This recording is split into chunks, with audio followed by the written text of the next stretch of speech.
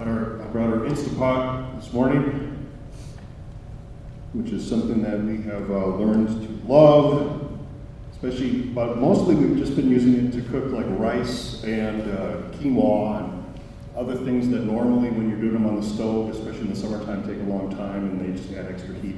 And this works out a little bit nicer.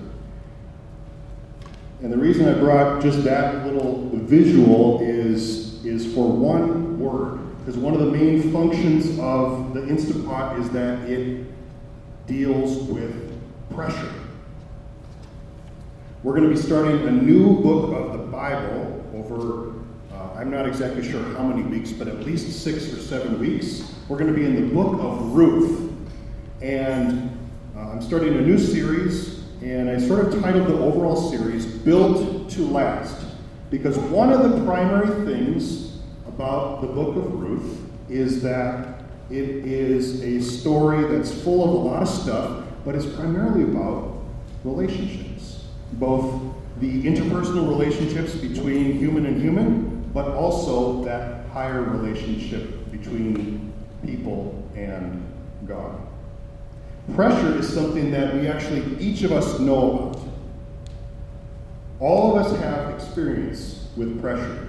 We all have seen it, we live it, and it actually is not always a bad thing. Pressure actually is one of those forces that provides a lot of good things in our world.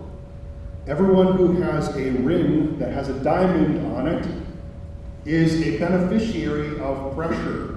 Without time and pressure, you would not have a diamond. Now, if you don't like diamonds, that's why I brought the Instapot cooker. Instapot cooker also, through the use of pressure, cooks things faster. And it's even got this little button on the top that when the pressure gets too high, what happens to it? It pops up and it lets a little bit of that excess pressure off.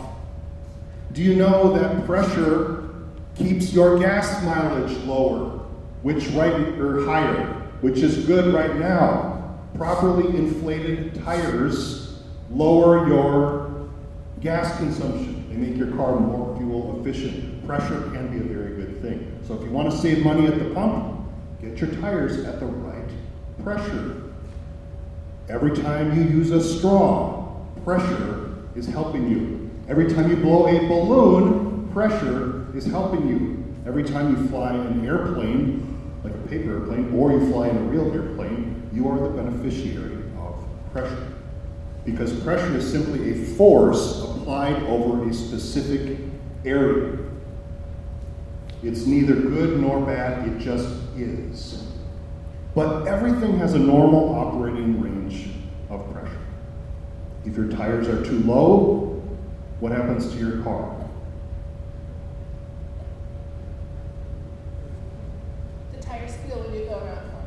The tires might squeal.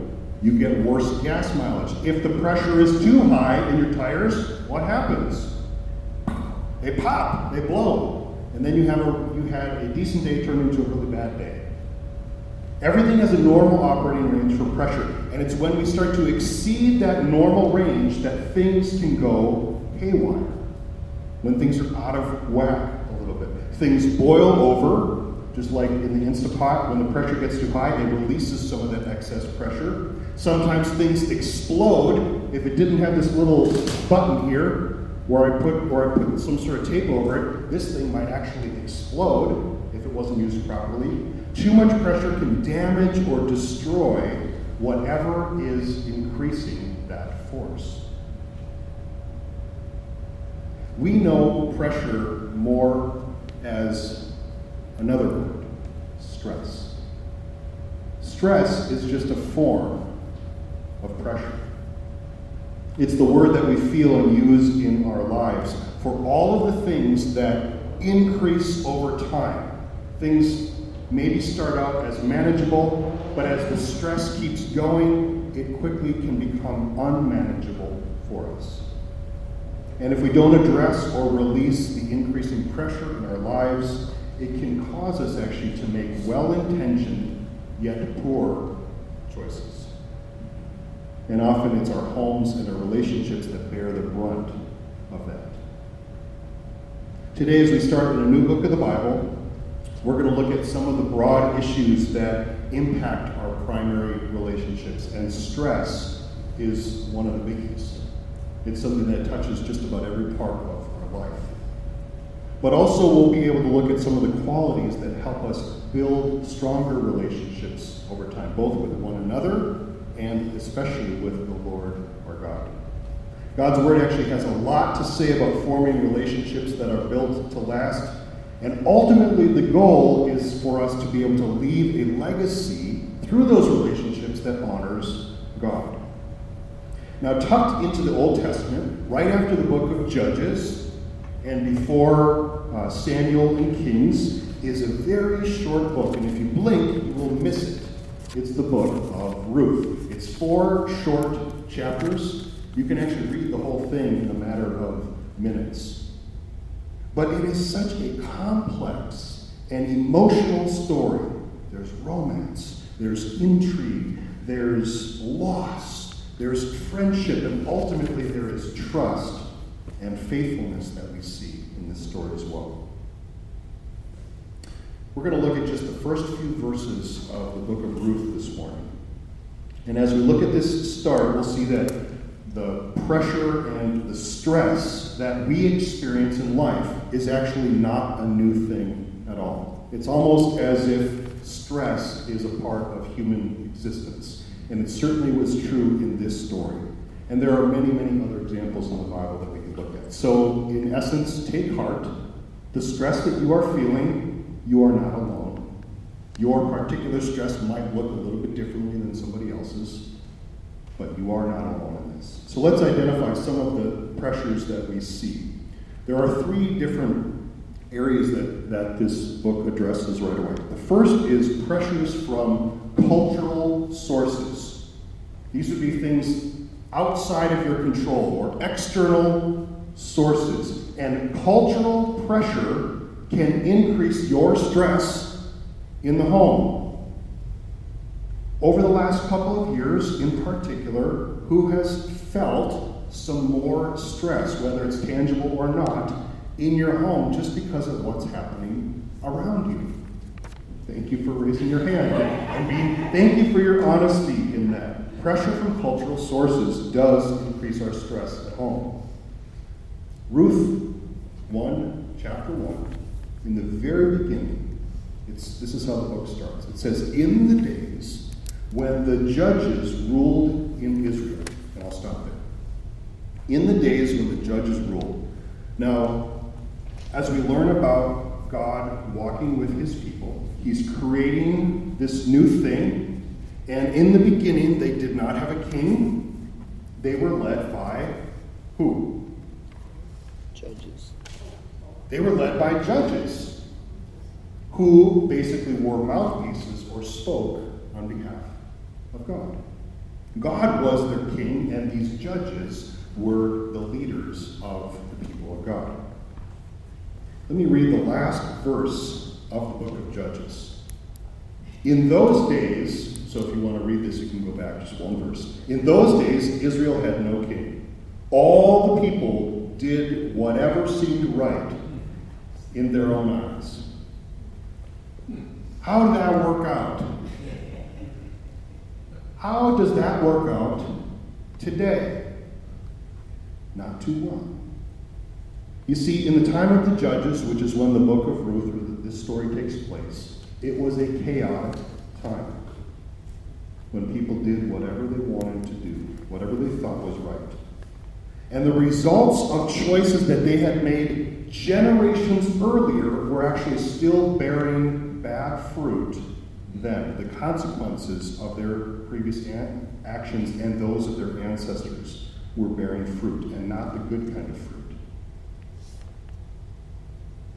It sounds strangely like what an anonymous writer might say today when they post online, or if you happen to look at the toxic comments at the bottom of an online article. I would encourage you not to do that, by the way. There's not a whole lot of good fruit that usually comes out of those conversations. Everything is relative, and these were some of the problems that they had too in their day.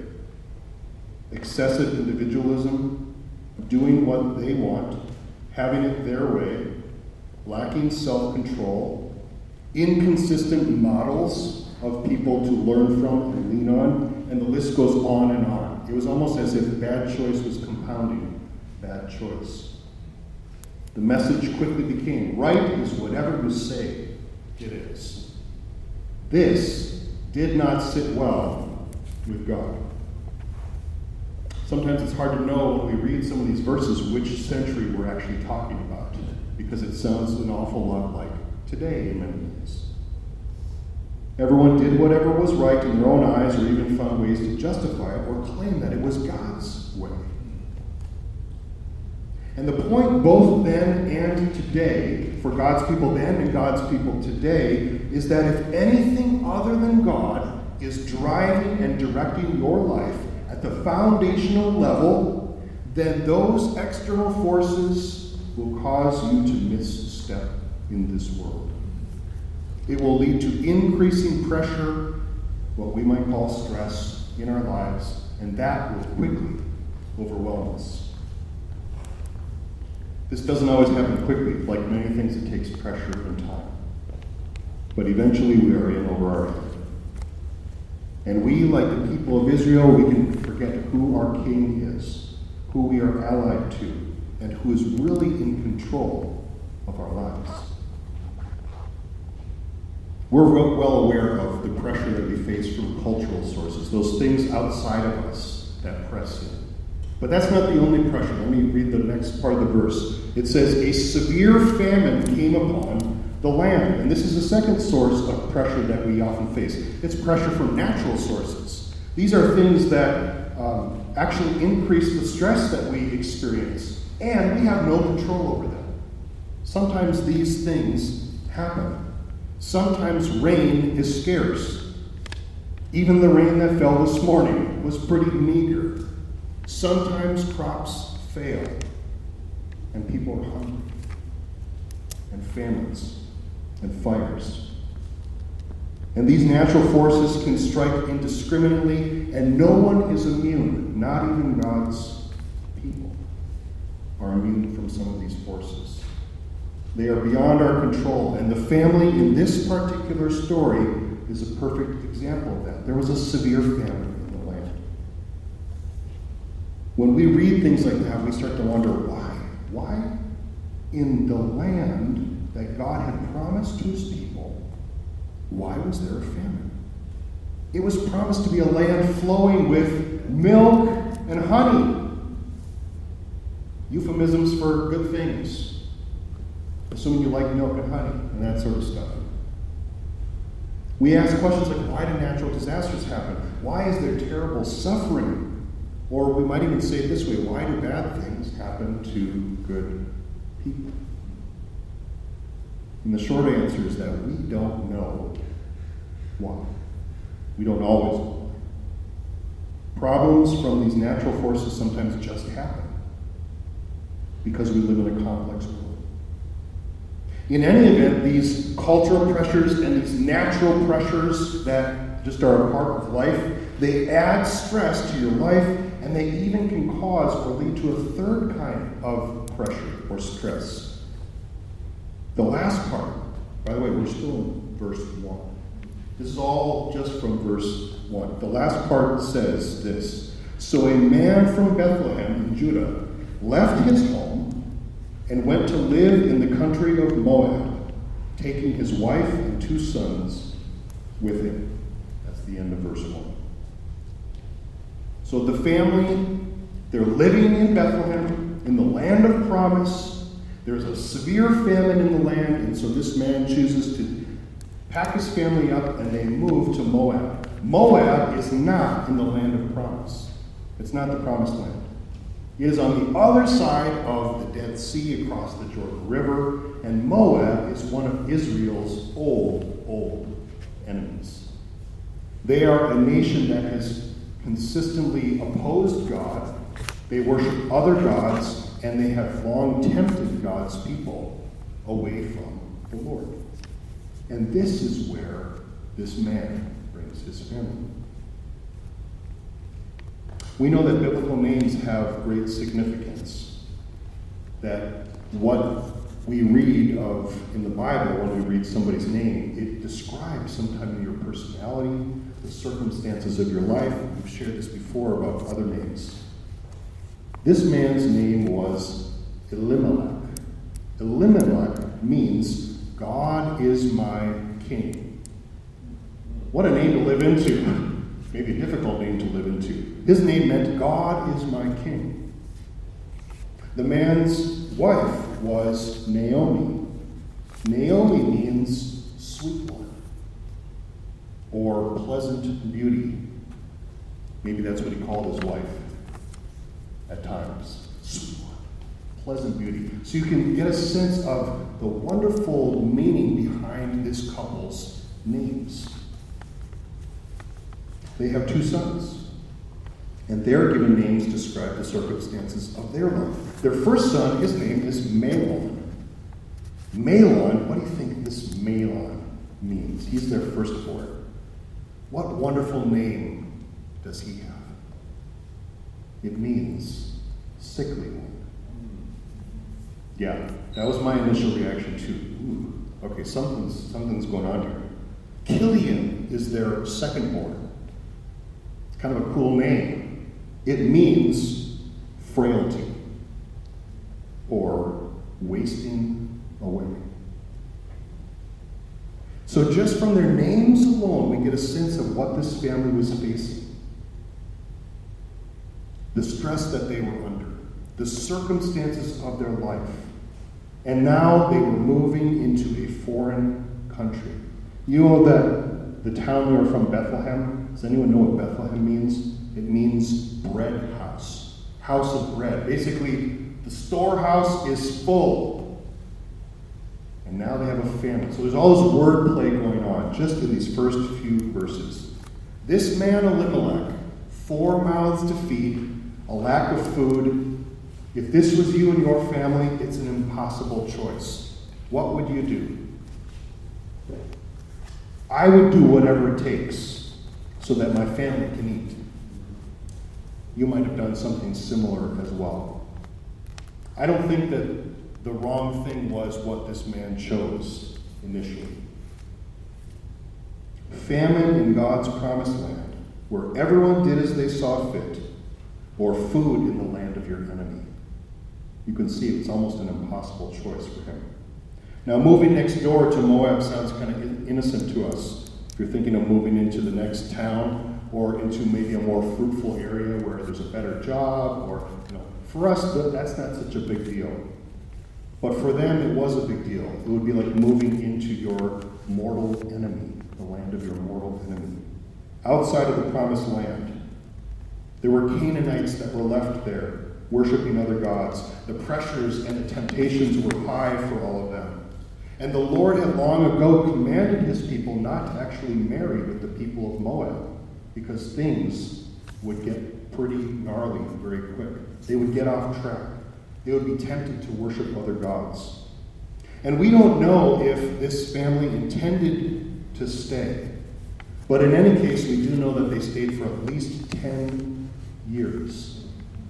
Imagine the pressure you're facing if you are called to live, or you are living in the land of your enemy for 10 years, day after day after day after day.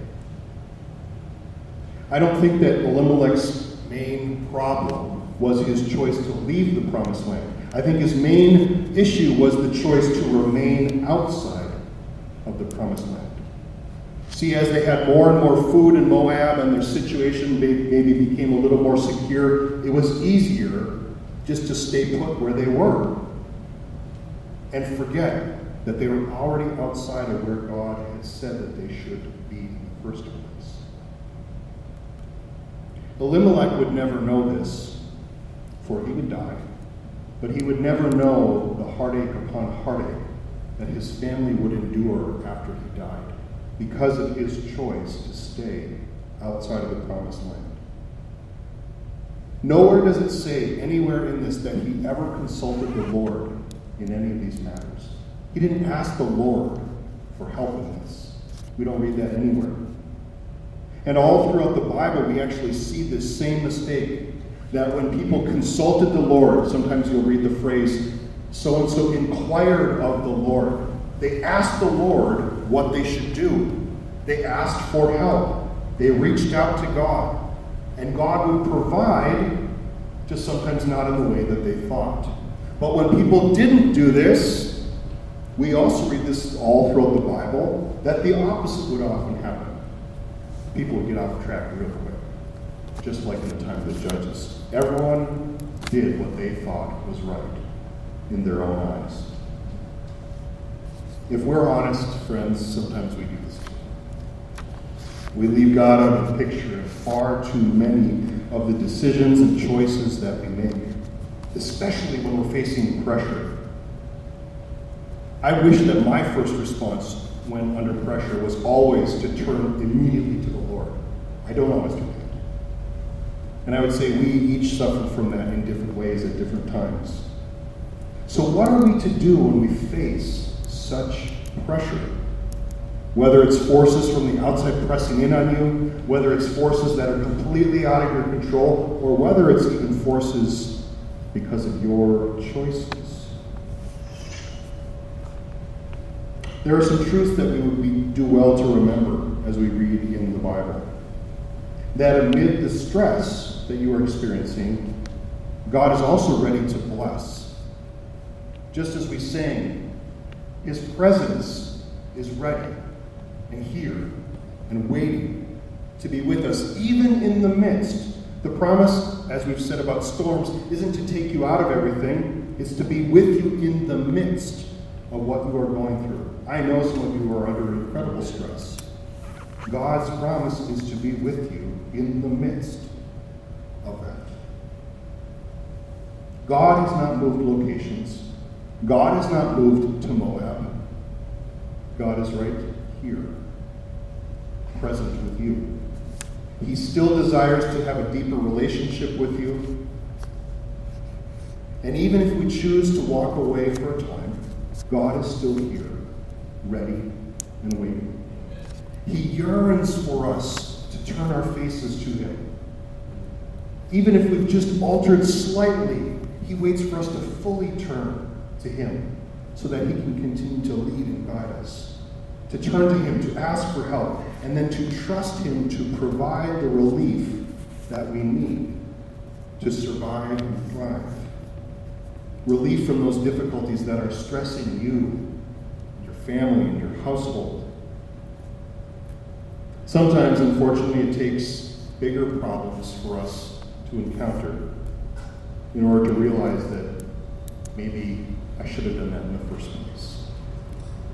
The very presence of God promises to be with you in the midst of your struggles. There's a second promise that God has made for all who have put their faith and trust in Him. It's a promise regarding your inheritance. See, God does know you by name. He calls you child, my child, child of God.